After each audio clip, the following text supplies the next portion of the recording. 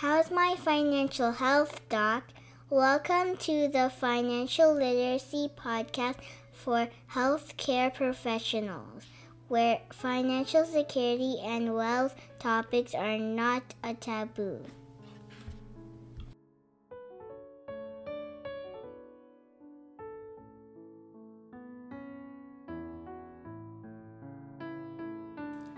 Welcome back, my friends. Today, on this podcast, is going to be a little bit different.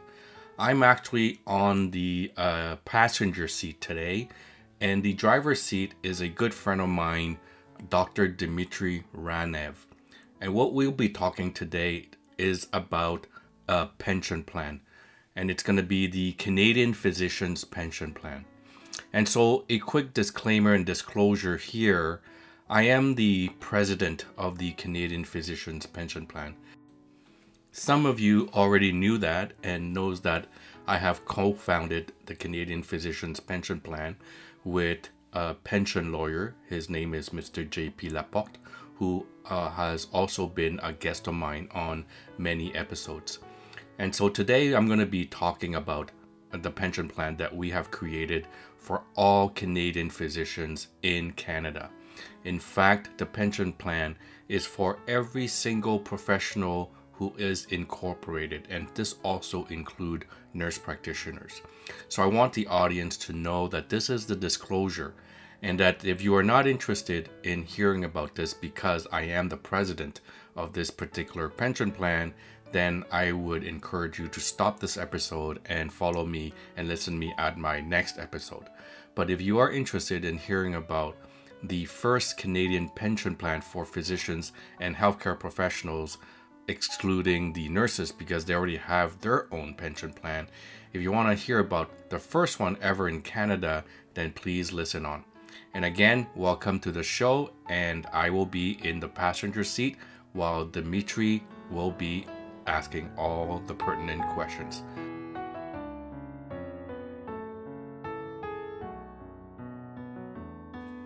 Welcome back, everybody. We are back talking about the Canadian Physicians Pension Plan, and this is part 2, where we're going to dive directly into the structure, the benefits, and the gaps of this plan. That being said, this is the first pension plan of its kind in Canada for physicians across Canada. And in fact, it is for all incorporated professionals. This also includes the nurse practitioners. So I hope you enjoyed this particular episode where we dive deep into the structure of the Canadian Physicians Pension Plan.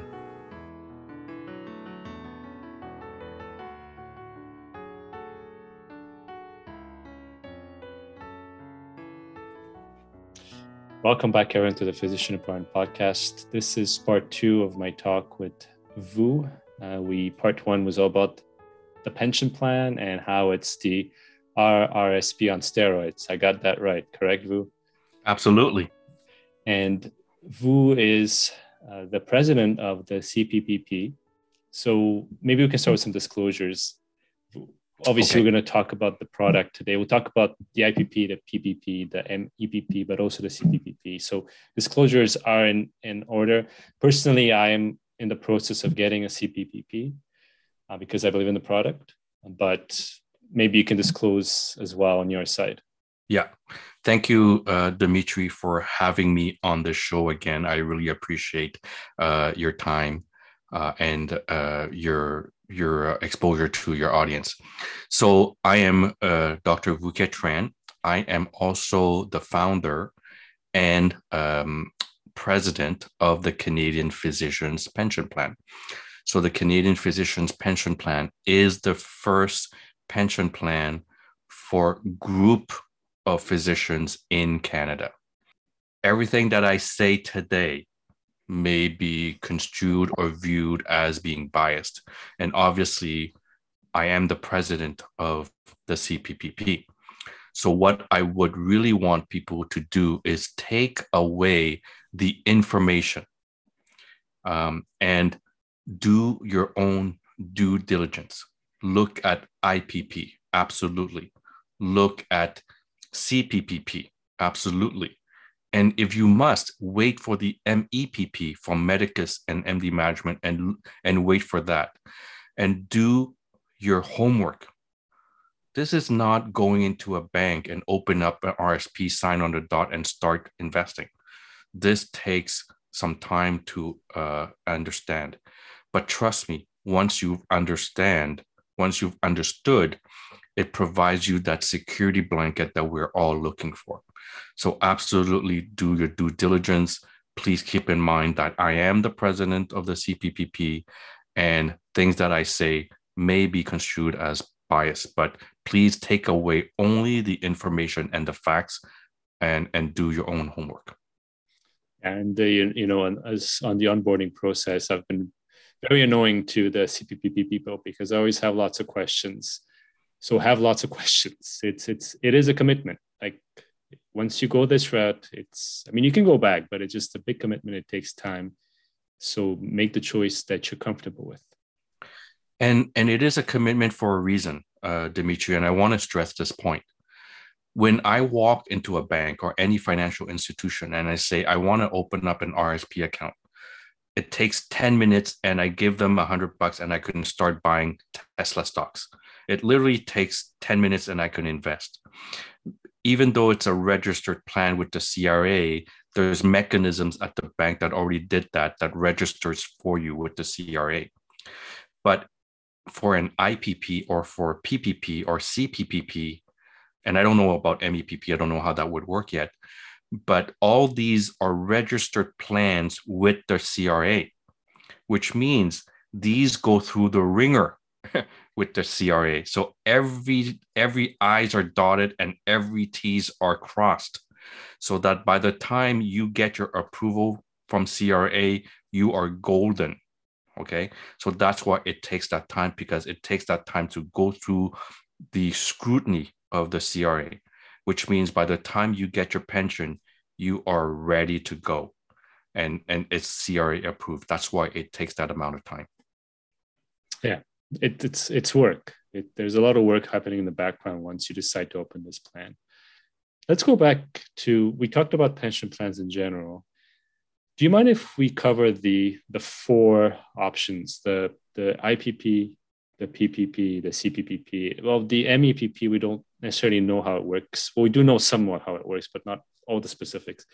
I think it's important that we go through at least the first three. So do you mind maybe talking a bit more about that IPP? Absolutely. Okay, so IPP stands for Individual Pension Plan. It is written inside the Income Tax Act in Section 147.1. So it's an actual term that the CRA uses. That's why most accountants, most lawyers, most financial institutions, most financial planners know about the IPP, because it's actually written inside the Income Tax Act. So it was created in 1999 as a registered plan, defined benefit only, set up for one member. And the only criteria is what? Is you need to have a corporation that is the employer, which in this case is the Medical Professional Corporation. And on a personal level, you must take a T4, not a dividend. You must take a T4, because you need to have that employer-employee relationship with that corporation. Those are the criteria. So when we look at IPP, I'm going to give you some stats example of why the IPP is so much better than the RSP and why it's a RSP on steroids. So remember in our previous episode, we talked about the RRSP being calculated with 18% of last year's salary, and it has a cap of 29,300. Well, inside a pension plan, which is an IPP, the way it's calculated, it uses a formula that calculates your defined benefit. So there's a great source by West Coast actuaries who actually published this in a table form. So if I'm age 45, for example, I'm able to put 18% with a max cap of 29,300. But in an IPP, I could put 21%.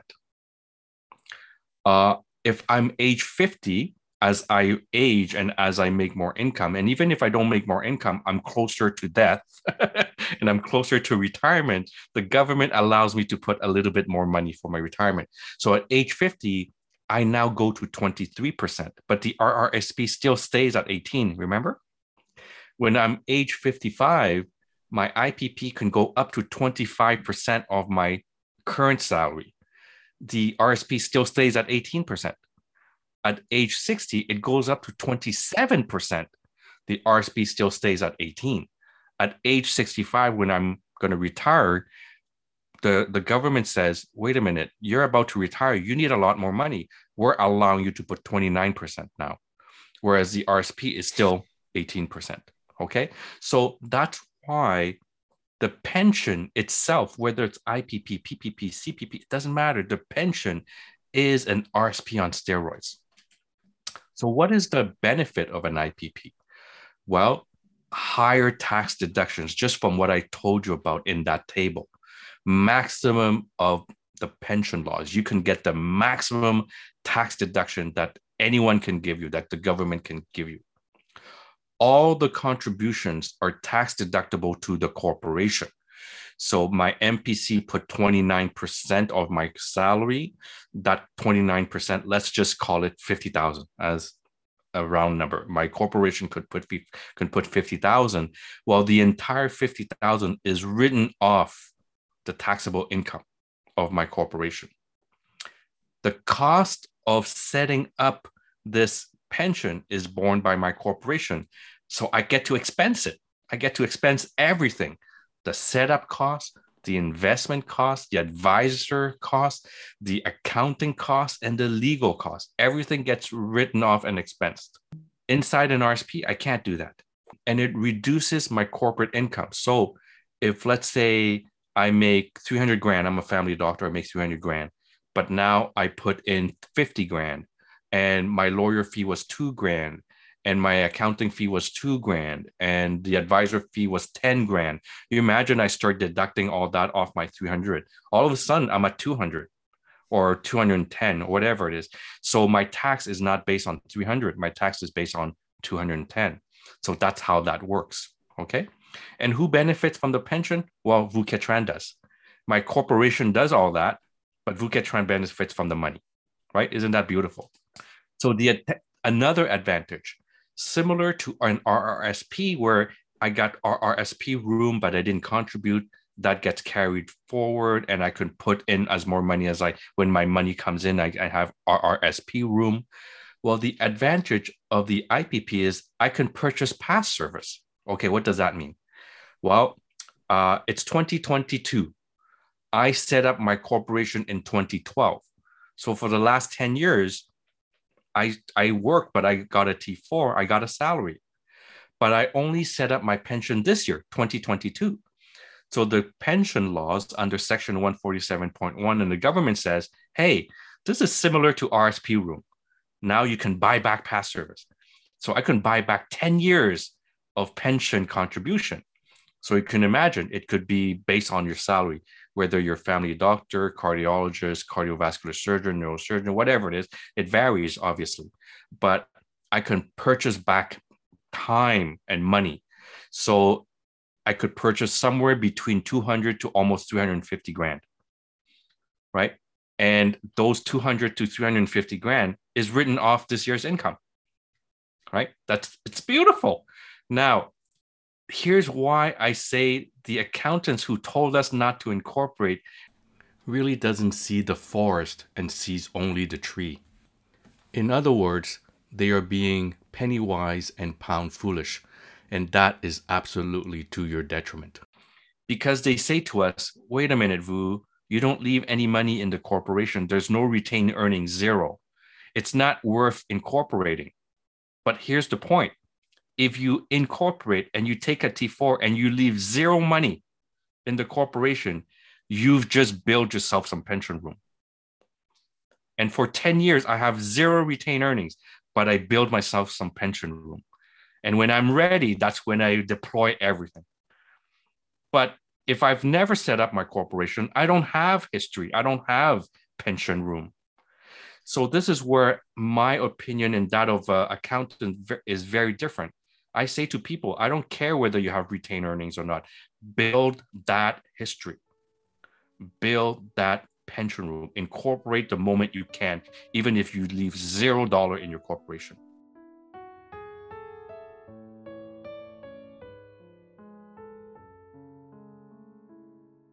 You can double dip in the first year. Why? Because remember, the RSP is, so let's say 2022, right? I decide to build my pension this year. Going forward, I could put 37,000 in my pension. Okay, let's say that's the number, that's the pension contribution. But for 2022, I also have our RSP from 2021, from past year. So in my first year, I can actually take a corporate deduction and I can also take a personal deduction through the RSP. That's only available in your first year because of that law. Okay, we talked about special payments in the first episode. So what is special payment? I love this. This is amazing. So this year, I'm allowed to contribute 37,000. Okay. And my portfolio didn't do very well because the market dropped by 20% in June. Okay. So inside an RSP, I already contributed my 29,300. I can't do more. I've maxed out. That's it.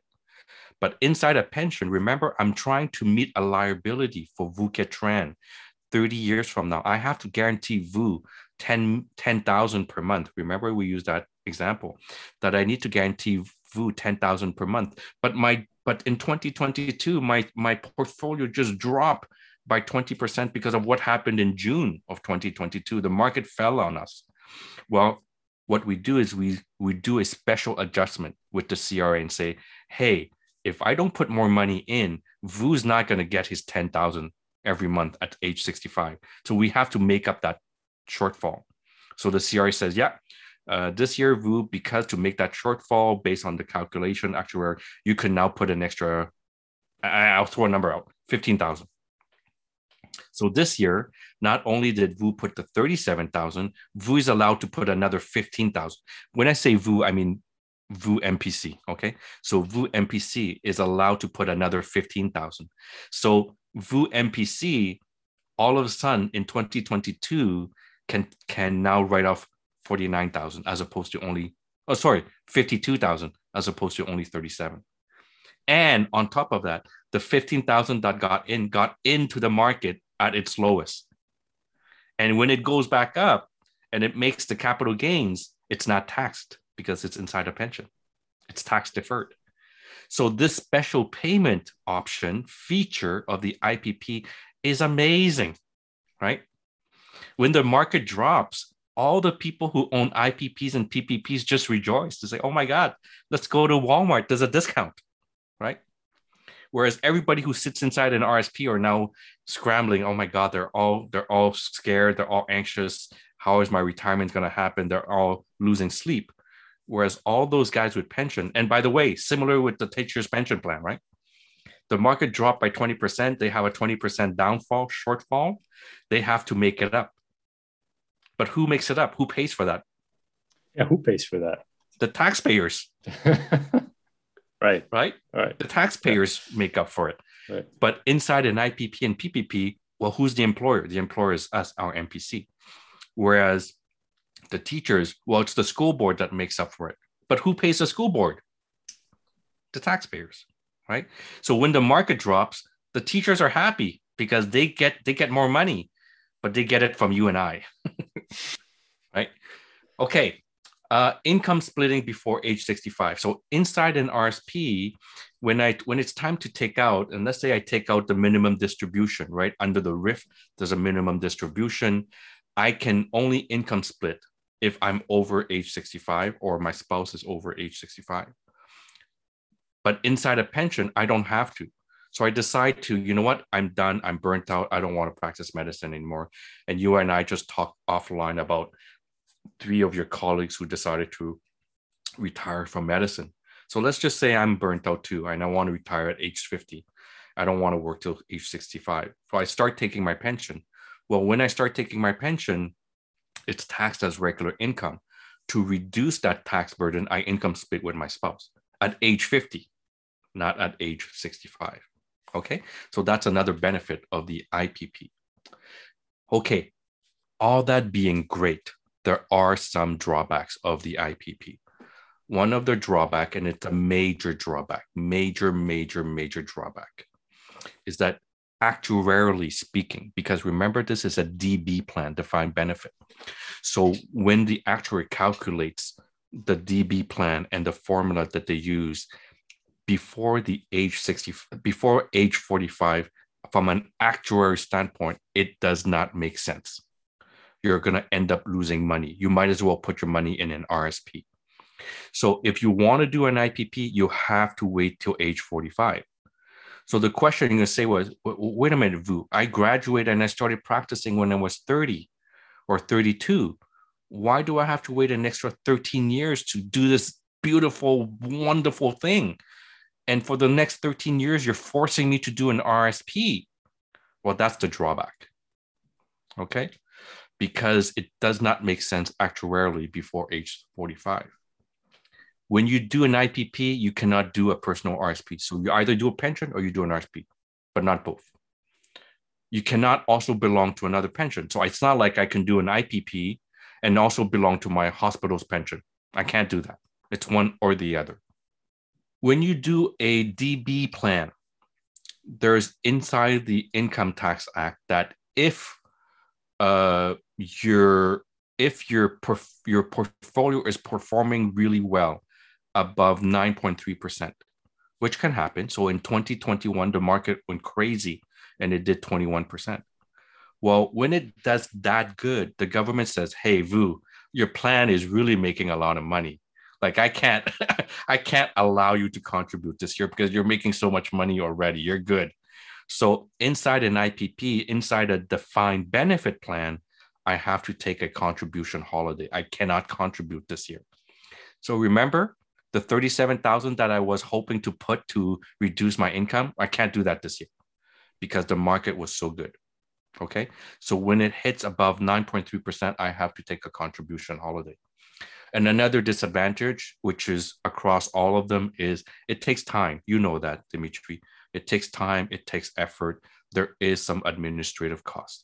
But those administrative costs, in my mind, are minimal in comparison to all the great things that I've just said about the IPP.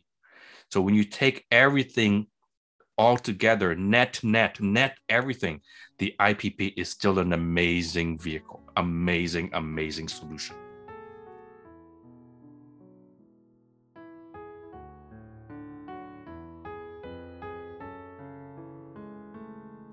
Agreed. And if you go back to the difference in contribution room between the IPP and the RSP, which goes up as far as almost, what is that, almost 9% towards the end. Yeah. So if let's not look at the end. I don't like to look at the end. Let's just look at age 55, right? Yeah. Like right in the middle. So an RSP maximum is 18%, but the IPP is 25. So we're already talking a difference of 7%. Which, don't forget that that you're losing 7% in compounding every year as well, which ends up being a lot more than 7% when you do retire. Absolutely. And that's a big difference. Huge. Yeah. So when I said a pension, whether it's IPP or PPP or CPPP, it doesn't matter. It is in fact an RRSP on steroids because there's so much more you can put. But don't forget, it's not just that amount, it's that amount compounded. Yes. And we all know the magic of compounding, right? Well, if we don't know the magic, we should learn about the magic now. For sure. So the IPP, it's the RSP on steroids. There's some disadvantages. The big one that I see here is that 45 age limit. Huge disadvantage. Huge. It's a huge one. So does the PPP get around that age Absolutely. limit? And how does that happen? Here we go. You ready? Right, I'm ready. Okay, buckle up. Here we go. So remember I said that the PPP is just the next better version of the IPP. So the PPP itself is not written inside the Income Tax Act. You will not find PPP inside the Income Tax Act. You will find the IPP inside the Income Tax Act. So what is in fact a PPP? a PPP uses the chassis of the IPP.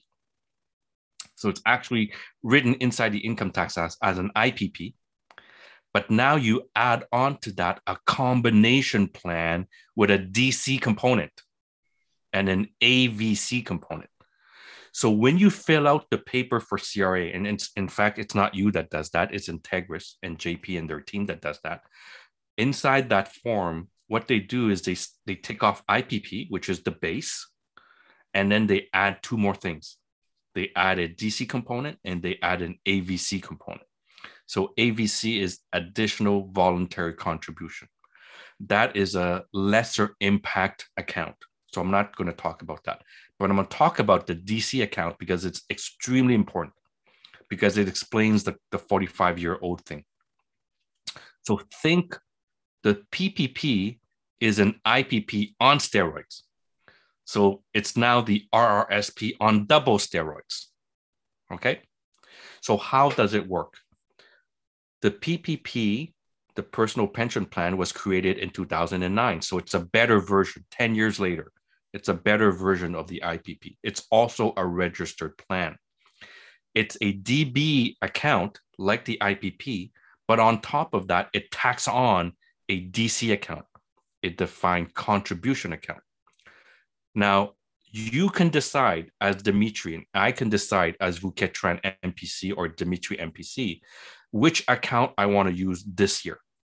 So I have the option to flip-flop every single year. This year, I'm going to use DB. Next year, I'm going to use DC. The year after that, I'm going to use DB. And the year after that, I'm going to use DC. Now, obviously, we don't do that for no good reason. We do that for a reason. So what are the reasons? The first reason is the age of 45. Okay.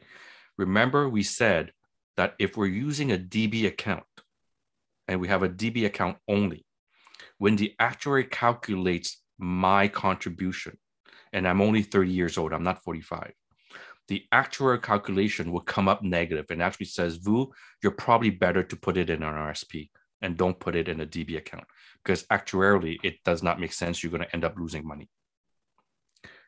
But if you have a DC account, between the age of 30 to 45, you don't take the DB, you do the DC. The DC account gives you roughly the same amount of money as the RRSP, but a little bit more. Not that much more, but a little bit more. So you're actually playing the game of the RRSP, okay? Then the question is, well, Vu, what's the point? It's an RSP. But here's the point. All the asset administrative fee, all the advisor fee, all the legal fee, all the accounting fee, all that is deducted off your corporate income. And remember, it's a pension. It's not an RSP. Let's say I didn't know that I was going to live to 44. I get hit by a Mack truck. I started at 30 and at 44, I get hit by a Mack truck. If it was inside an RSP, half of it is gone in deemed disposition. Inside a pension, there is no deemed disposition because a DC account is still a pension. So you get the benefit of the pension with the same amount or a little bit better than an RSP. So you can start doing that at age 30, not at age 45. So the question is, well, Vu, if it's not that much better, why would you do it? Well, all the fees that I've talked about, the fact that there's no deemed disposition, and the fact that it's creditor protected is the most solid protection you can get. If someone wanted to challenge you and me, we can lose our RSPs, but no one can challenge our pension. No one. So it offers a greater creditor protection than RSPs. So for those reasons, you still want a pension and not an RSP. Inside a PPP, because you have these two components of DBDC, you can do that. Inside an RP, because inside an IPP, because you only have a DB component, you don't even have the option of doing what I said. And you have to wait till 45. But Dimitri, you and I know when is the best time to think about retirement? Right now. The first day of practice. The first day of practice. Do I want to wait till I'm 45? Of course not. I want to think about it and I want to do it the first day of practice because I want that security blanket, not at age 45. I want that security blanket when I'm 33 and I have my first kid. I don't want it at 45. I want it at 30, 32 when I have my first kid, right? I want that security blanket. And so that's the downfall of the IPP. So you think of the IPP as a really sharp serrated knife. You think of the PPP as a really sharp multifunctional Swiss knife. And what about the contribution holiday? Does that exist in the PPP as well? Let's say you did 20%, the S&P went up, your investments went up a lot. How does that work? Yeah, great question. So you don't have to do a contribution holiday because the contribution holiday only applies to the DB account. Right. So when you have to take a contribution holiday under the DB account, you go to Integris and you say, hey, I want to do DC this year. Right? So you now switch to the DC account. You contribute to the DC account. Now, okay, you won't contribute as much as the DB. I get it, but it's not zero. It's almost, actually not almost, it's just as good as an RSP account. But at least you get to contribute 29,300 as opposed to contributing nothing.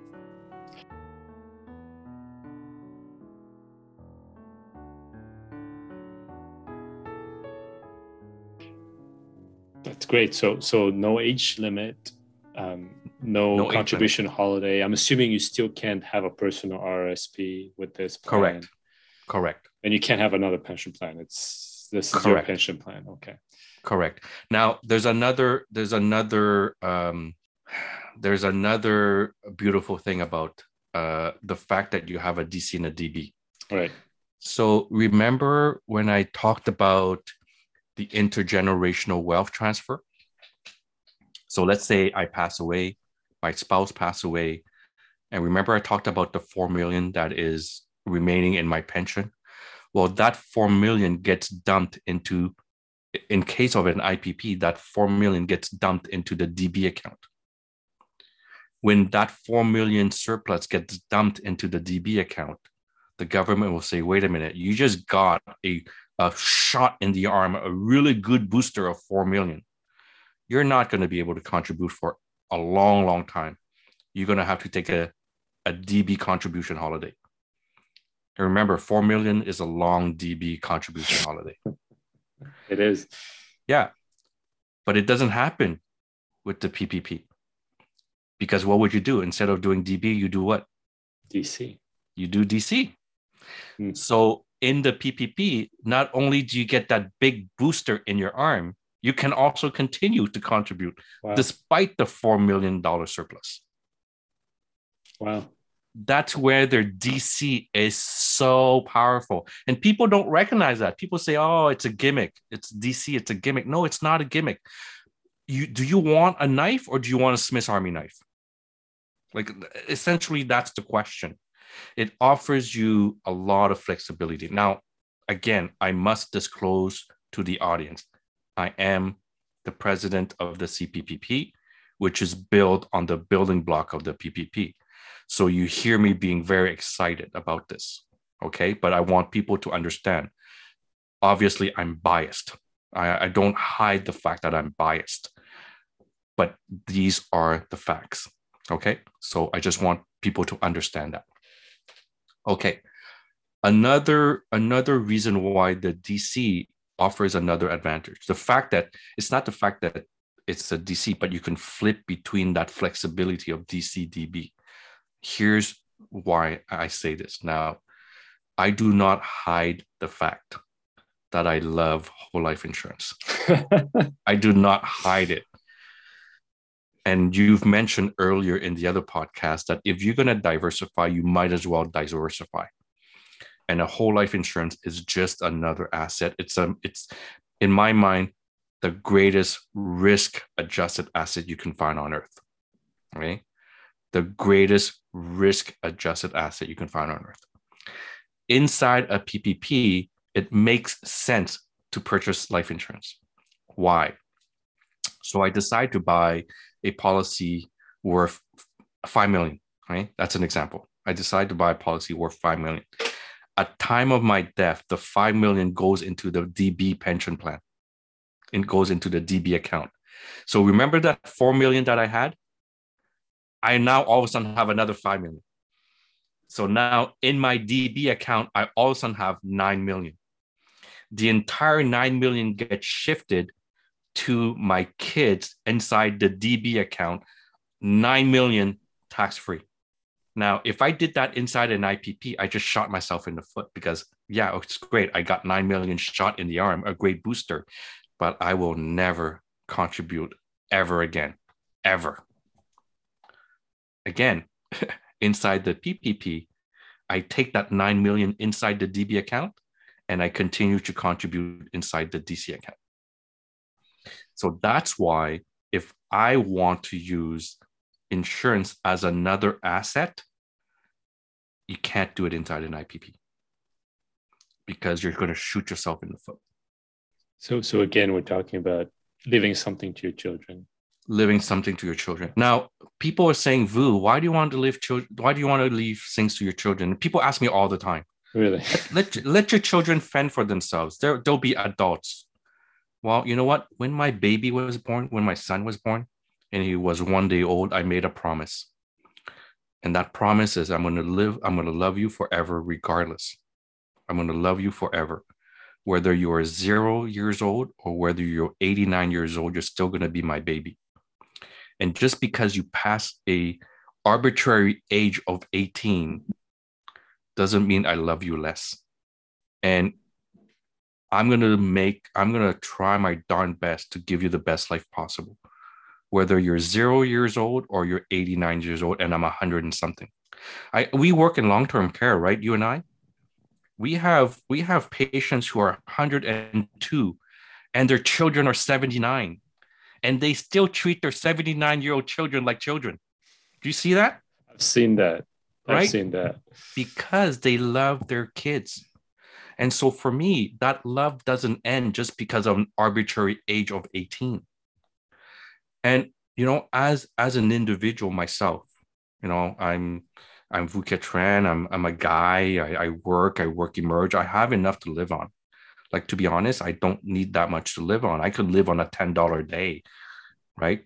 I don't need that much. I don't drive a fancy car. I could, but I don't. So do I need all that money? No, I don't. So why am I doing all this? Why am I doing all this if I don't need all that money? It doesn't make me more happier. I mean, okay, having $1 versus $1,000, I'll be happier at 1,000.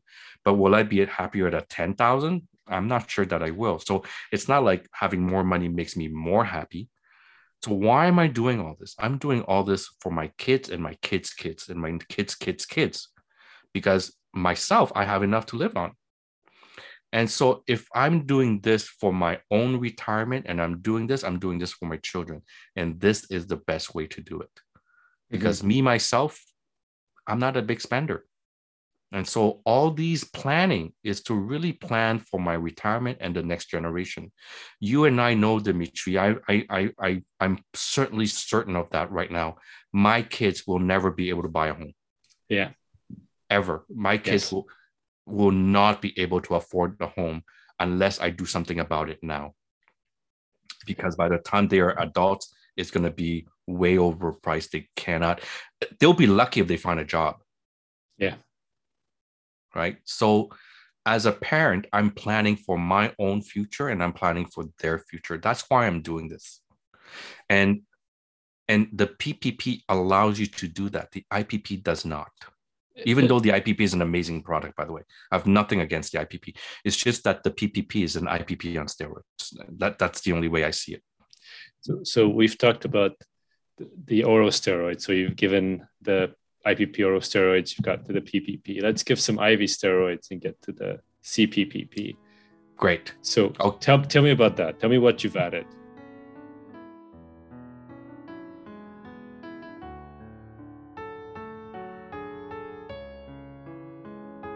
Great, perfect. So again, another disclosure, okay? I really want to make sure this is not a sales, a promotional podcast. Please, I don't want people to walk away. Vu, all he did was sell his CPPP. No, I'm just giving you the facts. Full disclosure. So remember, Dimitri, in our past episode when I said I took these pension plans and what I did is I customized it for the physician in mind. And this is what I mean. I really customize it for the physician in mind. And I can only give you that sense if I talk about the MEPP first, okay? Okay. So the MEPP is the multi-employer pension plan, which is what Medicus is when it gets launched. And an MEPP is the same as OMERS, is the same as HOOP. It's the same as the Ontario Teachers Pension Plan. By the way, I want to make this really clear. It is an amazing pension plan, like amazing. The Ontario Teachers Pension Plan is the biggest pension plan in Canada. It holds 260 billion in assets. It has assets across the world, completely diversified. The teachers have it really good. And if I want a pension plan, that's what I want. Until I created the CPPP. Okay, so here's why. The MEPP has all the benefits that I talked about when the IPP and PPP, except for the age issue, because I could be a 25-year-old teacher and still belong to a pension. So it has all those. But it has one major drawback. And that major drawback is the fact that when the teacher dies, the pension rolls over to the spouse. And when the spouse dies, for example, in my example, if they were driving down to Florida and gets hit by a Mack truck and both of them dies, the surplus money, the 4 million that I was talking about, that 4 million example, doesn't go to the kids. It goes back to the pool, to the other 35,000 teachers. Now, that is good, but it's not amazing. Now, we are not teachers. We have something more than what the teachers have. We are independent and we have corporations. That's what gives us the leg up. Do you agree? Yes. So if we have that leg up, why would I want a leg down pension? Does not make sense. So the MEPP Medicus has a major flaw, and that major flaw is it does not meet the needs of a physician. So when I created the CPPP, I took a wholly different philosophy, totally different. I said to myself, if I'm working this hard, working like a crazy madman and burning out along the way, and I'm trying to leave all this money to my children, why do I want this to go back to the pool? It doesn't make sense. There has to be something that we can do about it. So what I said is, okay, let's do the individual pension plan, the IPP. And then when I looked at the PPP, I'm like, well, that's better. So let's use the PPP. So what I did is to create the CPP, the Canadian Physicians Pension Plan. I used the best building block, the best Lego piece that I can find. The best Lego piece that I can find was the PPP. That's the building block.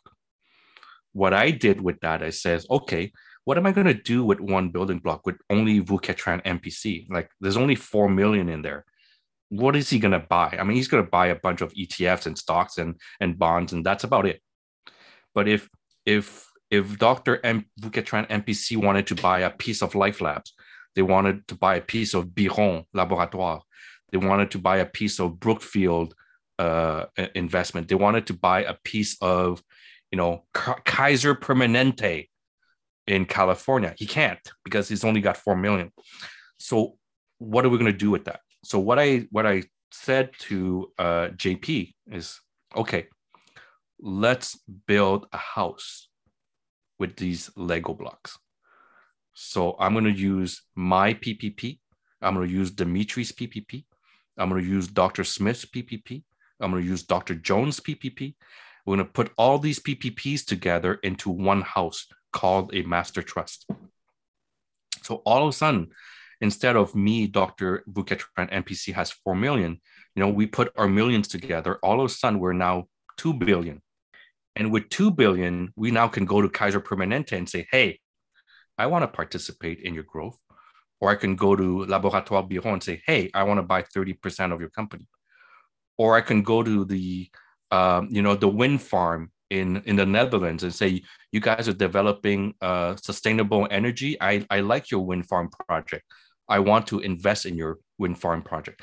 I can never do that with 4 million, but with 1 billion, yeah, we could do that, right? So what I've done is I've created an idea that build a house for economies of scale. That's the first thing.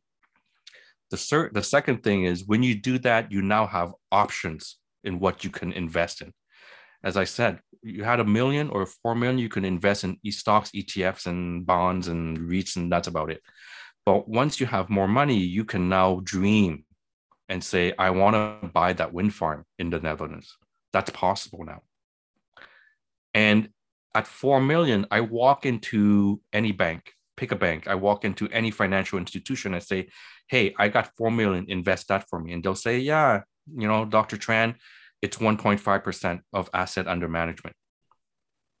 But if I have 1 billion and I walk into a bank and say, hey, I want you to invest that for me, if they charge me 1.5 million, I walk away, right?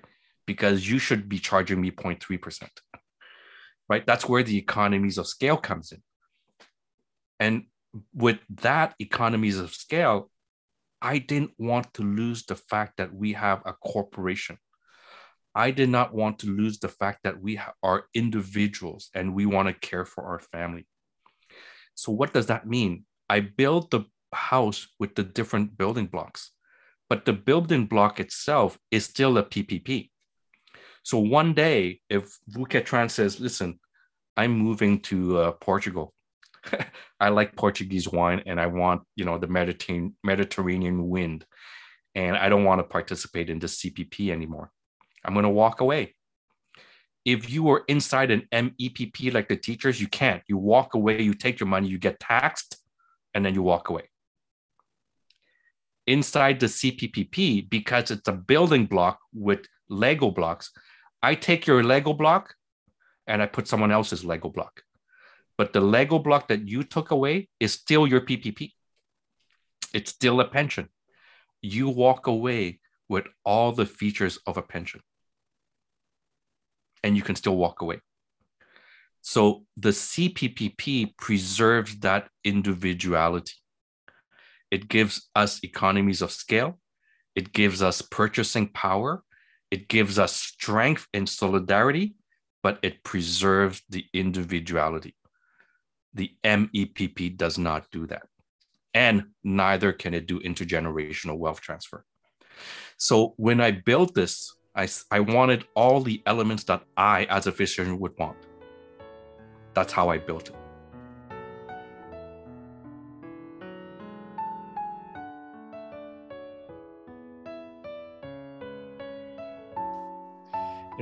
When you first told me about the CPPP, I told you that Kevin and I had always dreamed about being able to do to be able to, have something like this for physicians where, yes, you can invest in wind farms. Yes, you can invest in these big projects. It just didn't exist, and it exists now.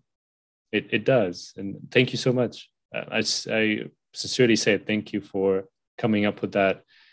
And I love the fact that if you don't like it, you can just come out, I guess you transfer from a CPPP to a PPP. Correct. And you still keep your pension. And you keep your pension. And you still have all the advantages of a pension. That's great. That's really great. The only thing you lose is the economies of scale and the purchasing power. Right. But all the other benefits of the pension written inside Section 147.1 of the Income Tax Act, you keep all that. You don't keep all that inside an MEPP. You decide to walk away, you lose everything. Again, to our listeners, this is information only. Do your research, ask questions. The team is great. I've talked to them. They'll answer your questions. They'll send you emails. They're very proactive and see if it's right for you. Are there any parting thoughts, Vu, that you want to that you want to leave with in terms of pensions, the CPPP, and anything else? Yeah, I don't want this to be a sales promotional episode, so I'm not going to talk about the CPPP. The parting message that I want for our audience today: there is a better solution than the RRSP. There absolutely is. 100% of us have accountants, but less than 1% of us know about this. There's a huge disconnect in the market right now. So do yourself a favor. Do your homework. There is a solution to provide you an amazing security blanket. Whether you think IPP is best for you, whether you think PPP is best for you, whether you think CPPP is best for you, it does not matter. Do your homework, do your due diligence. But the fact is, there is something better than the RSP that allows you to plan for that financial security. And it's out there. It's out there. It's been out there since 1999, but not many of us know about it. So please do your homework, do your due diligence. And as much as I want to talk about my product, I don't want to. I just want to make sure that people understand that pensions are available for physicians out there. Thank you. I think that's a great way to end the episode. I really appreciate your time, Vu. I hope to talk to you again. Maybe we'll talk about life insurance. Hey, it's probably worth an episode, isn't it? Oh my God, I can talk all day about life insurance. But thank you again. It's been a pleasure as always, and we'll talk soon. Thank you very much, Dimitri. Thank you for having me. The concept of pensions for incorporated professionals and physicians is a very complicated topic. It is definitely not as simple as walking into a bank, sign on the dotted line, and then start investing in your RSP. It is much more complicated than that. But it's still not rocket science, and it's still not neurosurgery. Definitely not nephrology. And so easy to understand, or I should say relatively easy to understand, but takes a few listening to actually get it right. So you may have to listen to these episodes 1 and 2, maybe several times before you grasp all the concepts. Don't worry if you don't. There are people who are here to help. So if you want to reach out to the Canadian Physicians Pension Plan, the team is there to help you understand. And there is no pressure to join at all. Again, if you don't think that this is right for you, don't join. Continue in your current course, or figure out with your financial planner what is the best course for you. I hope you have enjoyed these 2 episodes on the Canadian Physicians Pension Plan, so a pension plan for physicians across Canada. If you enjoyed this episode, please share with your colleagues, your friends, your dogs, and your cats. And if you want to leave me your feedback or comments, please email me at hmfhd2020@gmail.com. How is My Financial Health Doc podcast is hosted by Dr. Vukit Tran. Dr. Tran is a physician with a special interest in personal financial security and wealth education. Dr. Tran does not render or offer to render personalized investment or tax advice through this financial podcast.